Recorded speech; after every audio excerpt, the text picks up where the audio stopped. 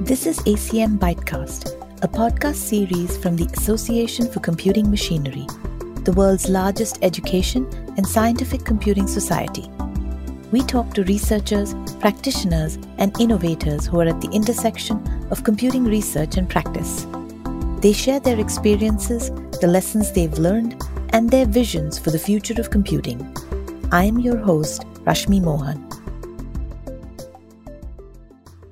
If you think about the underpinning of every secure transaction on the internet today, the answer most likely to come to mind is cryptography.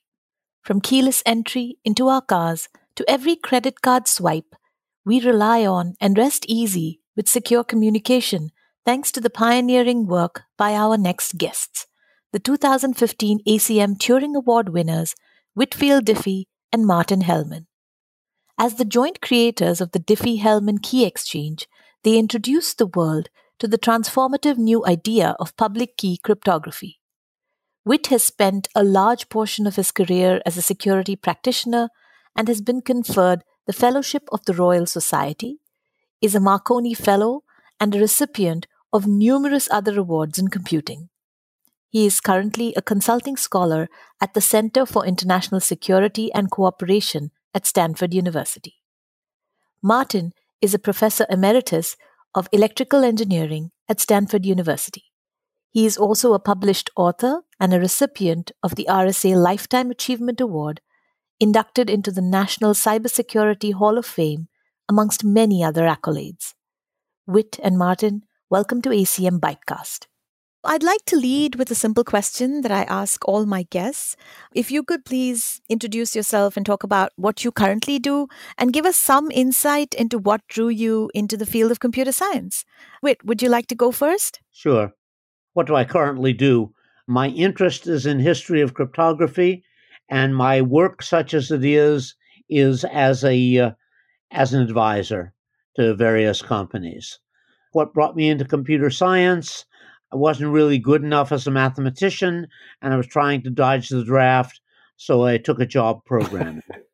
That was very, very succinct. I'm definitely going to dive into that a little bit more. But Marty, I'd love to hear from you as well. Sure. What I do now is best summarized by the subtitle of a book my wife and I wrote 6 years ago. We are creating true love at home and peace on the planet. So I'm also involved with Stanford Center for International Security and Cooperation, where Whit is associated. The war in Ukraine is obviously occupying my thoughts right now, working on the risk of trying to reduce the risk of a nuclear war, and thanking my wife every day for moving me in this direction.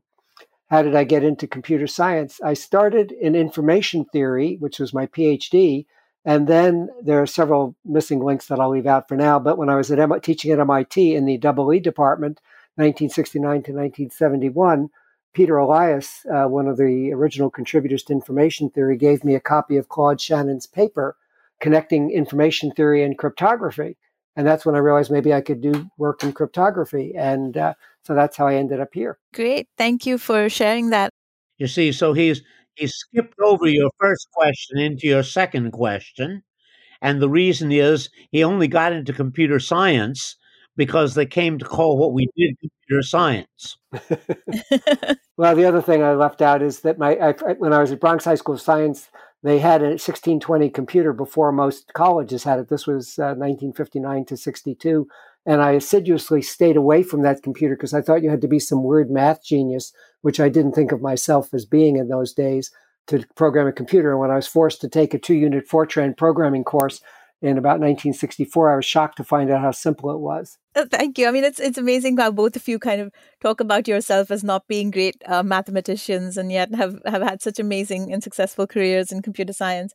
Whit, I'd like to go back to what you said previously about not being good at math. Also, because I was listening to a bunch of your previous interviews and you talking about, not being great at academics. A lot of young students typically feel like, a lot of doors close for them because they're not getting the grades that they should to choose a career of their choice. What would your advice be to them? How did you navigate that? My advice is to have good luck. I've had incredibly good luck. I don't know how to teach that, but they're really two entirely different things. I'm not a very good student. That's very different from not being any good as a mathematician. And yes, of course, I know more mathematics than 99% of the human race. What impresses me is that the best mathematicians I know, and for example, my college roommate could solve in a minute problems that took me a day, will be counted as nothing in the pantheon of 20th century mathematics. So I say it's a long way up and a long way down. Another way of putting it is that I never learned very much about what the activity of mathematics was. So I had read Eric Temple Bell's Men of Mathematics, and thereby had learned to be a mathematics professor of the 19th century. And I didn't succeed at doing that, so I had to go into computer science instead. The thing that I would add that people should remember is Albert Einstein had trouble in school. So school isn't designed for everybody. There are mixed claims about that. Pius claims he was quite a good student. So I'm not clear what's true about that. How did both of you meet? I mean, you've obviously collaborated and you probably brought very unique traits to the table. You've done some amazing work together. What brought you both together and what did you feel worked, as a team? How did you sort of collaborate? Why don't you tell that story, Whit? Because Alan Conheim figures prominently and you were there. We were introduced by Alan Conheim in 1970. My very brief biography in this matter is I got seriously interested in cryptography. I mean, I got interested in cryptography for the last time in my life. It was about the second or third time I got interested, but it was time it stuck in the fall of 1972. So it's been 50 years ago. And left in the spring of 73, I left the artificial intelligence laboratory at Stanford and began driving around the country. The first discovery I made was my wife, without whom I believe I wouldn't have discovered anything else. And she and I began traveling around together. And the summer of 1974, we visited the IBM laboratory at Yorktown Heights, which was the only significant non-governmental cryptographic group in the country at the time. And the head of the mathematics department, which was what was doing cryptography there, was Alan Conheim.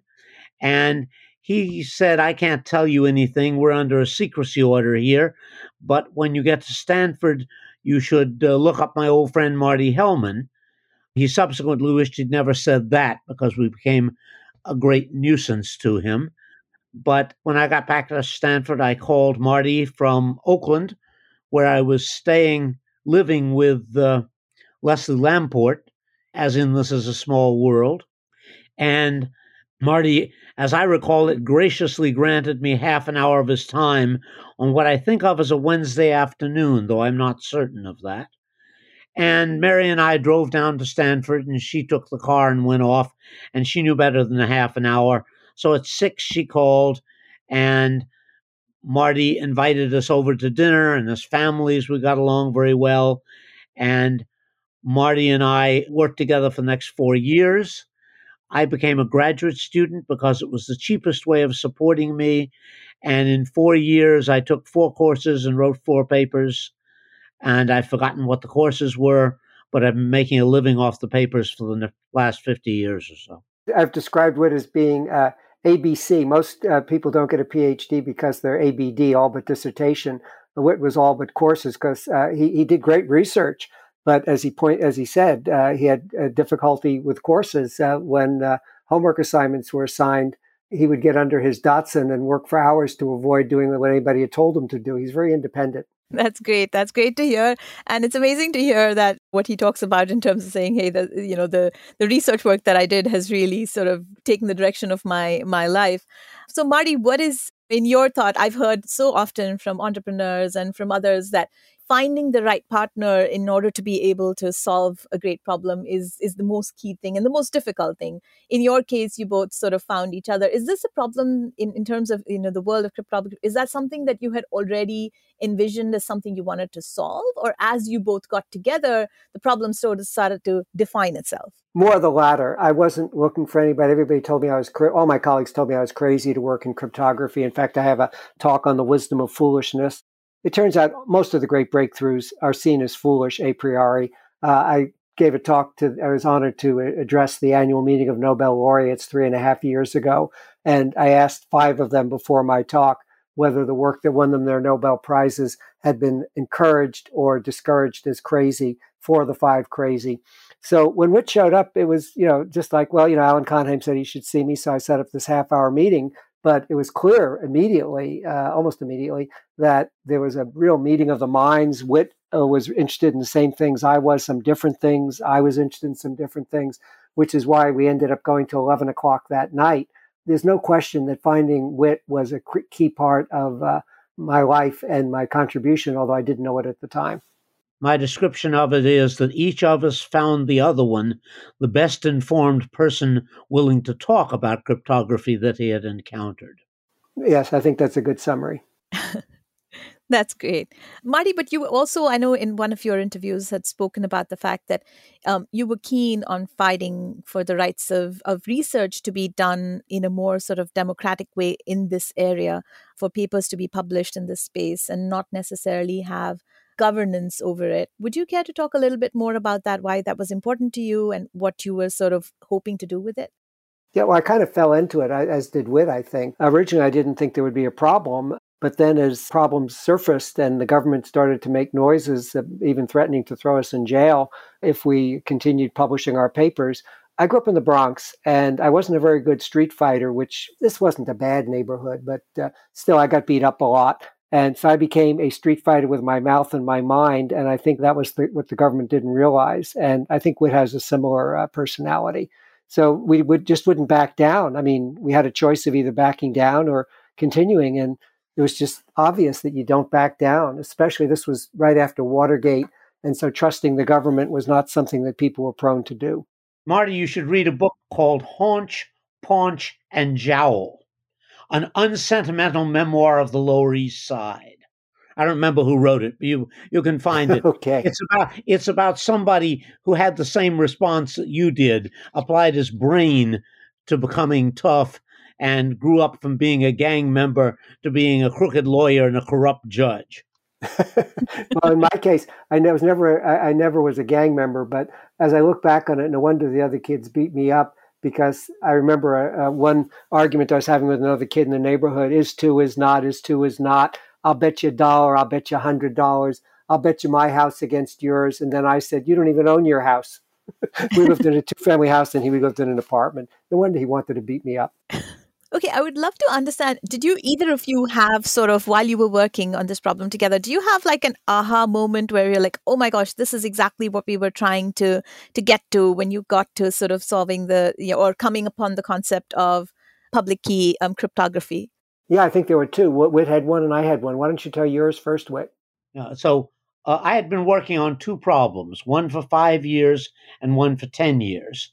And in modern description, the 10-year one we would now call key management, hadn't been devoting much time. I didn't think of myself as working in cryptography. I just had become aware that the problem of negotiating keys, I know how to do it.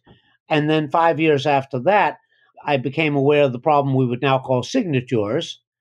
And then in 1975, I set out to try to combine the virtues of Unix login with the virtues of what's called identification friend or foe between radars and aircraft, and came up with digital signature. And a few days later, I realized if you turned my approach to that around, you would solve the key negotiation problem. And at that moment, I understood that I had discovered something. Yeah, so basically, Whit came up with the concept of a public key crypto system, but didn't have a workable system for either key exchange or digital signatures. And we, along with Ron Rivest, I didn't know Shamir-Adleman were also working on it with him, and Ralph Merkel, independently at Berkeley, was working on this as well. And my aha moment was in May of 1976, when by this time we were all talking with one another via snail mail. We did not have email in 1976. I came up one night at this I think it's this very desk where I'm sitting now, with what's now called Diffie-Hellman key exchange. I was playing with discrete logarithms. John Gill had suggested them to me. He had been one of Manuel Blum's students at Berkeley. And he was a colleague of mine here at Stanford and assistant professor of electrical engineering. And I was playing with y equal alpha to the x, trying to turn it into a public key crypto system. And lo and behold, I came out with a Merkle public key distribution system instead, which is now called Diffie-Hellman key exchange. That's incredible. Did you imagine the absolute widespread use of your work when you first came up with this idea? Well, Whit came up with the first sentence of our paper, New Directions in Cryptography. We stand today on the brink of a revolution in cryptography. And that was 1976 that we wrote that. We thought that within 5 or 10 years, commercial cryptography would take off. It took more like 10 or 20. In fact, the internet in the mid-90s really is what catapulted it. Today, public key cryptography protects over $6 trillion a day in foreign exchange transactions alone, plus our piddling banking transactions. And digital signatures are essential to software updates, trusted authentication, things like that. Internet commerce in general. Oh, yes. E-commerce in general would not be possible without public key cryptography. Have you both been sort of involved in the evolution of the algorithm that you first came up with and continuing to see how it's sort of evolved, and especially in the use cases that we currently encounter?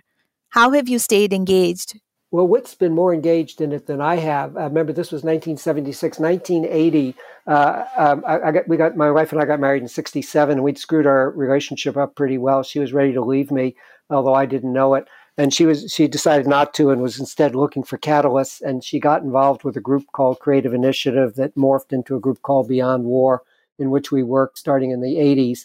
I really shifted my interest starting around 80, 81. I was just involved in the early days of it intensively, whereas Whit has stayed more deeply involved.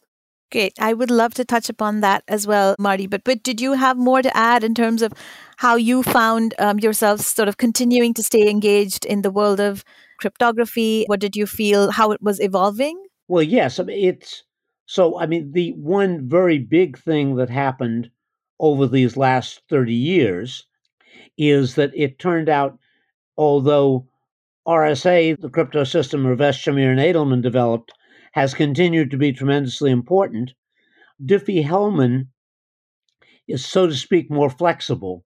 And there was a transformation that Diffie-Hellman is less done these days over the sort of finite field we imagined and done using what's called elliptic curve cryptography, but the protocols are all the same.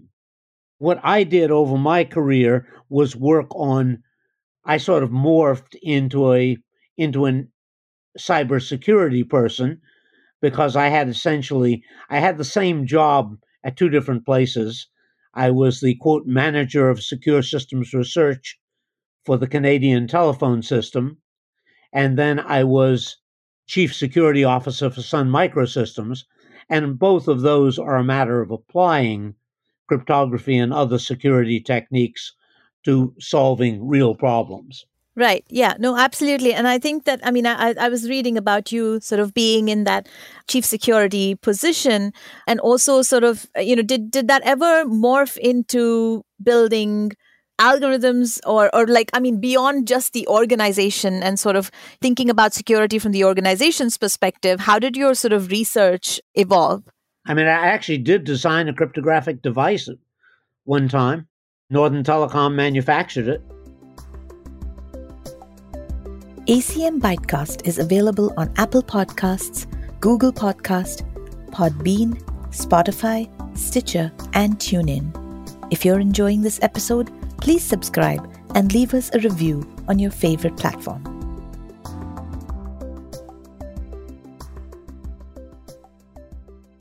So, Marty, maybe going back to your own thoughts around, I know that you've been doing a lot of thought around rethinking national security. I was reading a little bit about your work and your interest in that field. I'm wondering if you could talk more about it. I know there's a personal journey associated with it, but you're also thinking about it at a much more global level. Well, the two really go together. In the book we wrote, and people can download a free PDF from my Stanford website, one of the sound bites is get curious, not furious. And so when Dorothy, my wife, used to do things that seemed crazy to me, I treated her like she was crazy in the old days, which drove her crazy, which convinced me I was right that she was crazy. And it was a feedback loop. Now I go to her and I ask questions. I say, I can't get over feeling that what you're doing is crazy, but I know you're not. What am I missing? Every time she has a different way of looking at it, just an orthogonal view. And the same is true internationally. And so we need to ask more questions. And the evidence that the societal method of managing marriages or international relations is not working. There's a 50% divorce rate. That shows it at the marital level. If you look at the wars that the United States has been involved in over the last 40 years, every single one of them, I believe, has been needless and has hurt our national security rather than helped it. And yet we don't learn from our mistakes. We really need to rethink national security. And I'm very honored that a former Secretary of Defense, a former director of NSA who wanted to throw us in jail 45 years ago, now a good friend, Admiral Bobby Inman, and a former chairman of the National Intelligence Council have all signed on to a statement of support for rethinking national security. Basically, in this age of nuclear weapons, pandemics, cyber attacks, terrorism, global environmental crises, we ask, is it possible that national security is becoming inseparable from global security of all nations?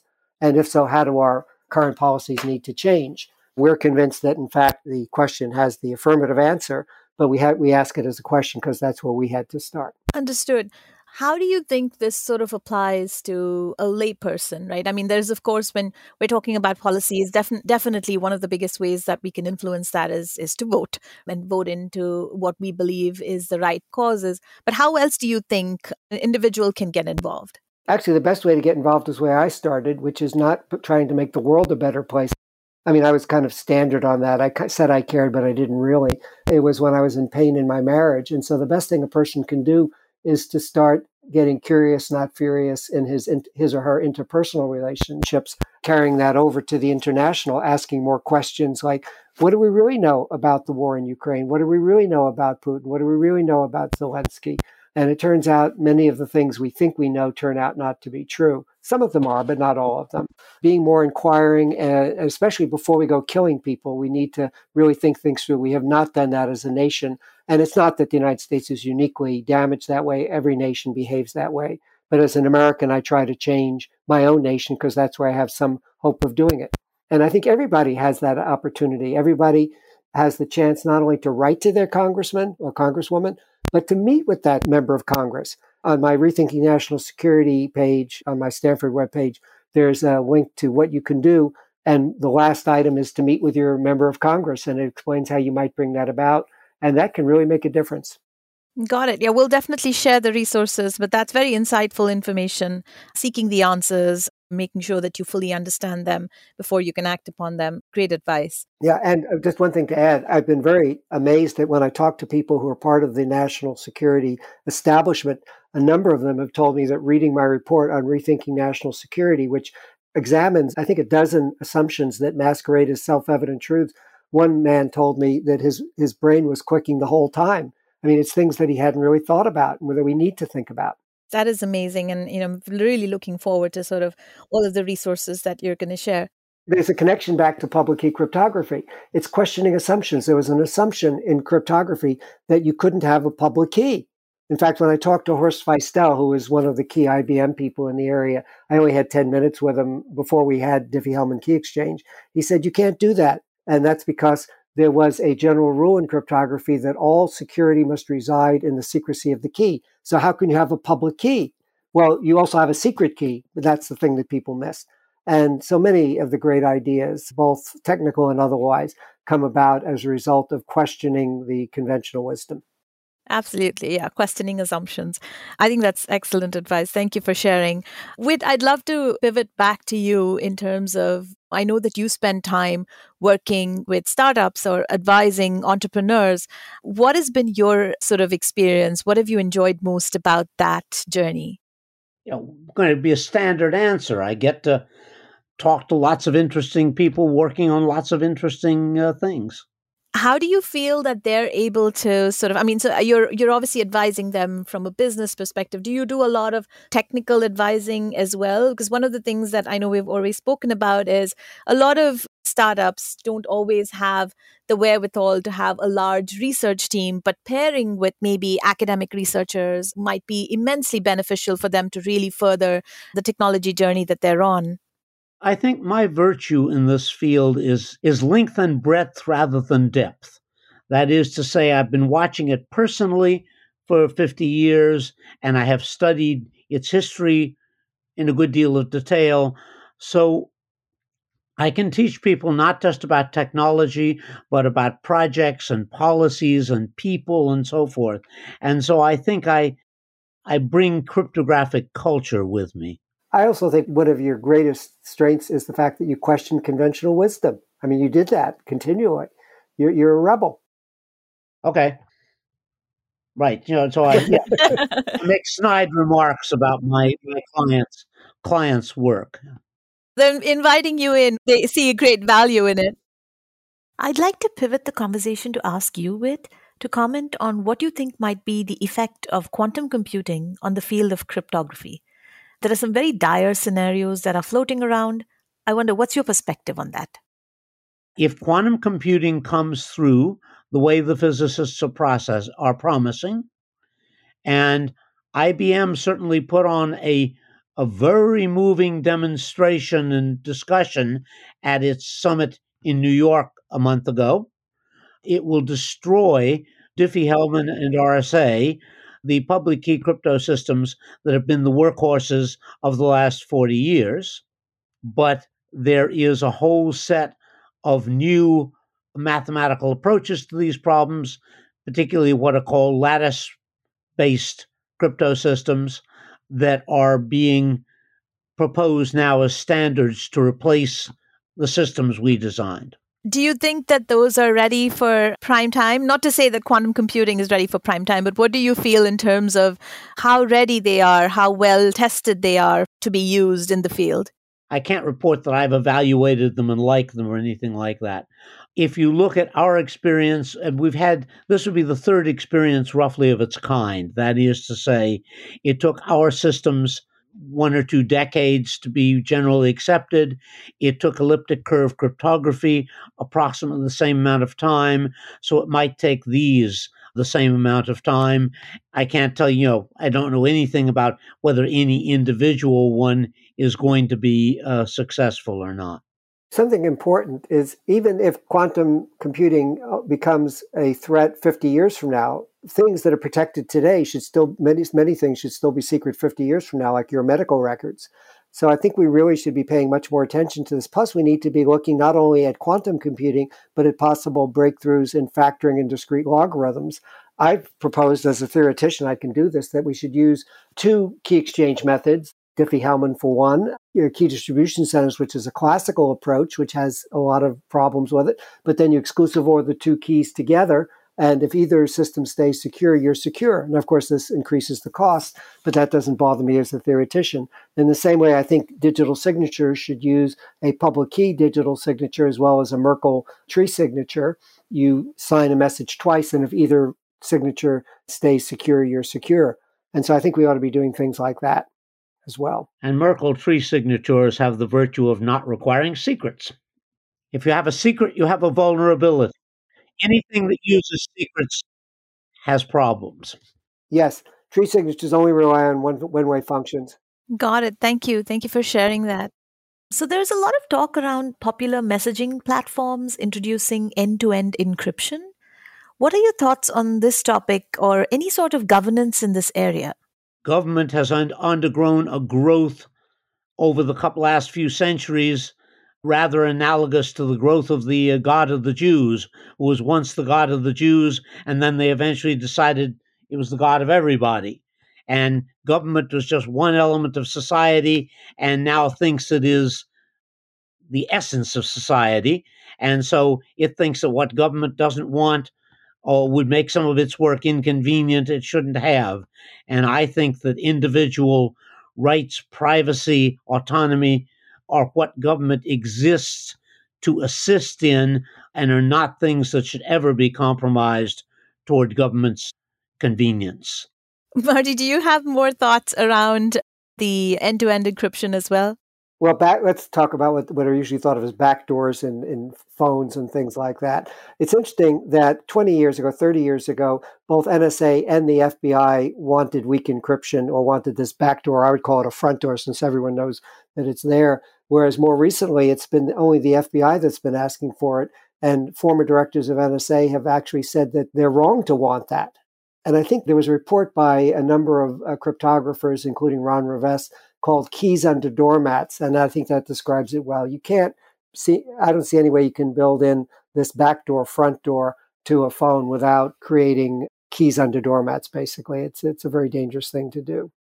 And the other thing I would say is that when the FBI says all they want to do is go back to the good old days, when they got a warrant to wiretap, they could wiretap. Well, today, maybe half the stuff they intercept is encrypted, but they're also getting 100 times more information than they got in the old days. They have automated license plate readers. They've got the security cameras that record. They're probably getting 100 times as much raw information, half of which is unavailable to them, which of course frustrates them. And I wish there was a way to give it to them, but there isn't. But they're still getting 50 times more information than they did in the good old days under that simplistic assumption. That's a fair point. Yeah. I know in interest of time, Whit, do you have any thoughts for our final bite? What are you most excited about in the field of technologies over the next 5 years? Field of technology is a bit too broad. Having seen the first moon launch since my relative childhood the other day is incredibly exciting. I frankly think biotechnology will transform the world in a way that nothing we previously have done holds a candle. I don't think human beings are going to be running the world at the end of this century. And I think all sorts of other questions, like should we have manned spaceflight or unmanned spaceflight, will dissolve into a doubt about what's a person or what isn't. I guess I think that I'm not so current with contemporary artificial intelligence, but it seems to me clear that computers are going to outthink people in the near future in quite a number of different ways. And so all sorts of things are exciting. Marty, what about you? What are you most excited about over the next 5 years? The thing that excites me the most about technology is how it's forcing us to grow up. The real problem is not nuclear weapons. They're a symptom of an underlying problem, which I'll get to in a second. Similarly with cyber attacks, global warming, which has a tremendous public concern. All of those are symptoms of a deeper underlying problem. Technology has given human beings what has traditionally been thought of as godlike physical power. In the Bible, only God was supposed to be able to destroy Sodom and Gomorrah with thunderbolts. We call them nuclear weapons. Only God was supposed to be able to create a flood that would necessitate Noah building an ark. I'm not saying these stories are true, but taking the biblical stories. Whereas technology, climate change is threatening flooding on that level. And so the real problem is not nuclear weapons or climate change or any of the cyber attacks. It's the chasm between our godlike physical power through technology and our at best irresponsible adolescent behavior as a species. And I sometimes liken humanity to a 16-year-old kid with a new driver's license who somehow gets his hands on a 500 horsepower Ferrari. We're either going to grow up really fast or we're going to kill ourselves. And I'm working to make sure that we survive and we grow up really fast rather than killing ourselves. So that's what excites me. That's a wonderful analogy. Thank you so much for sharing that. And this has been an amazing conversation. Thank you both for taking the time to speak with us at ACM ByteCast. Well, you're welcome. And thank you for pulling together your questions. You obviously did a lot of research on us. ACM ByteCast is a production of the Association for Computing Machinery's Practitioners Board. To learn more about ACM and its activities, visit acm.org. For more information about this and other episodes, please visit our website at learning.acm.org/bytecast. That's learning.acm.org/bytecast.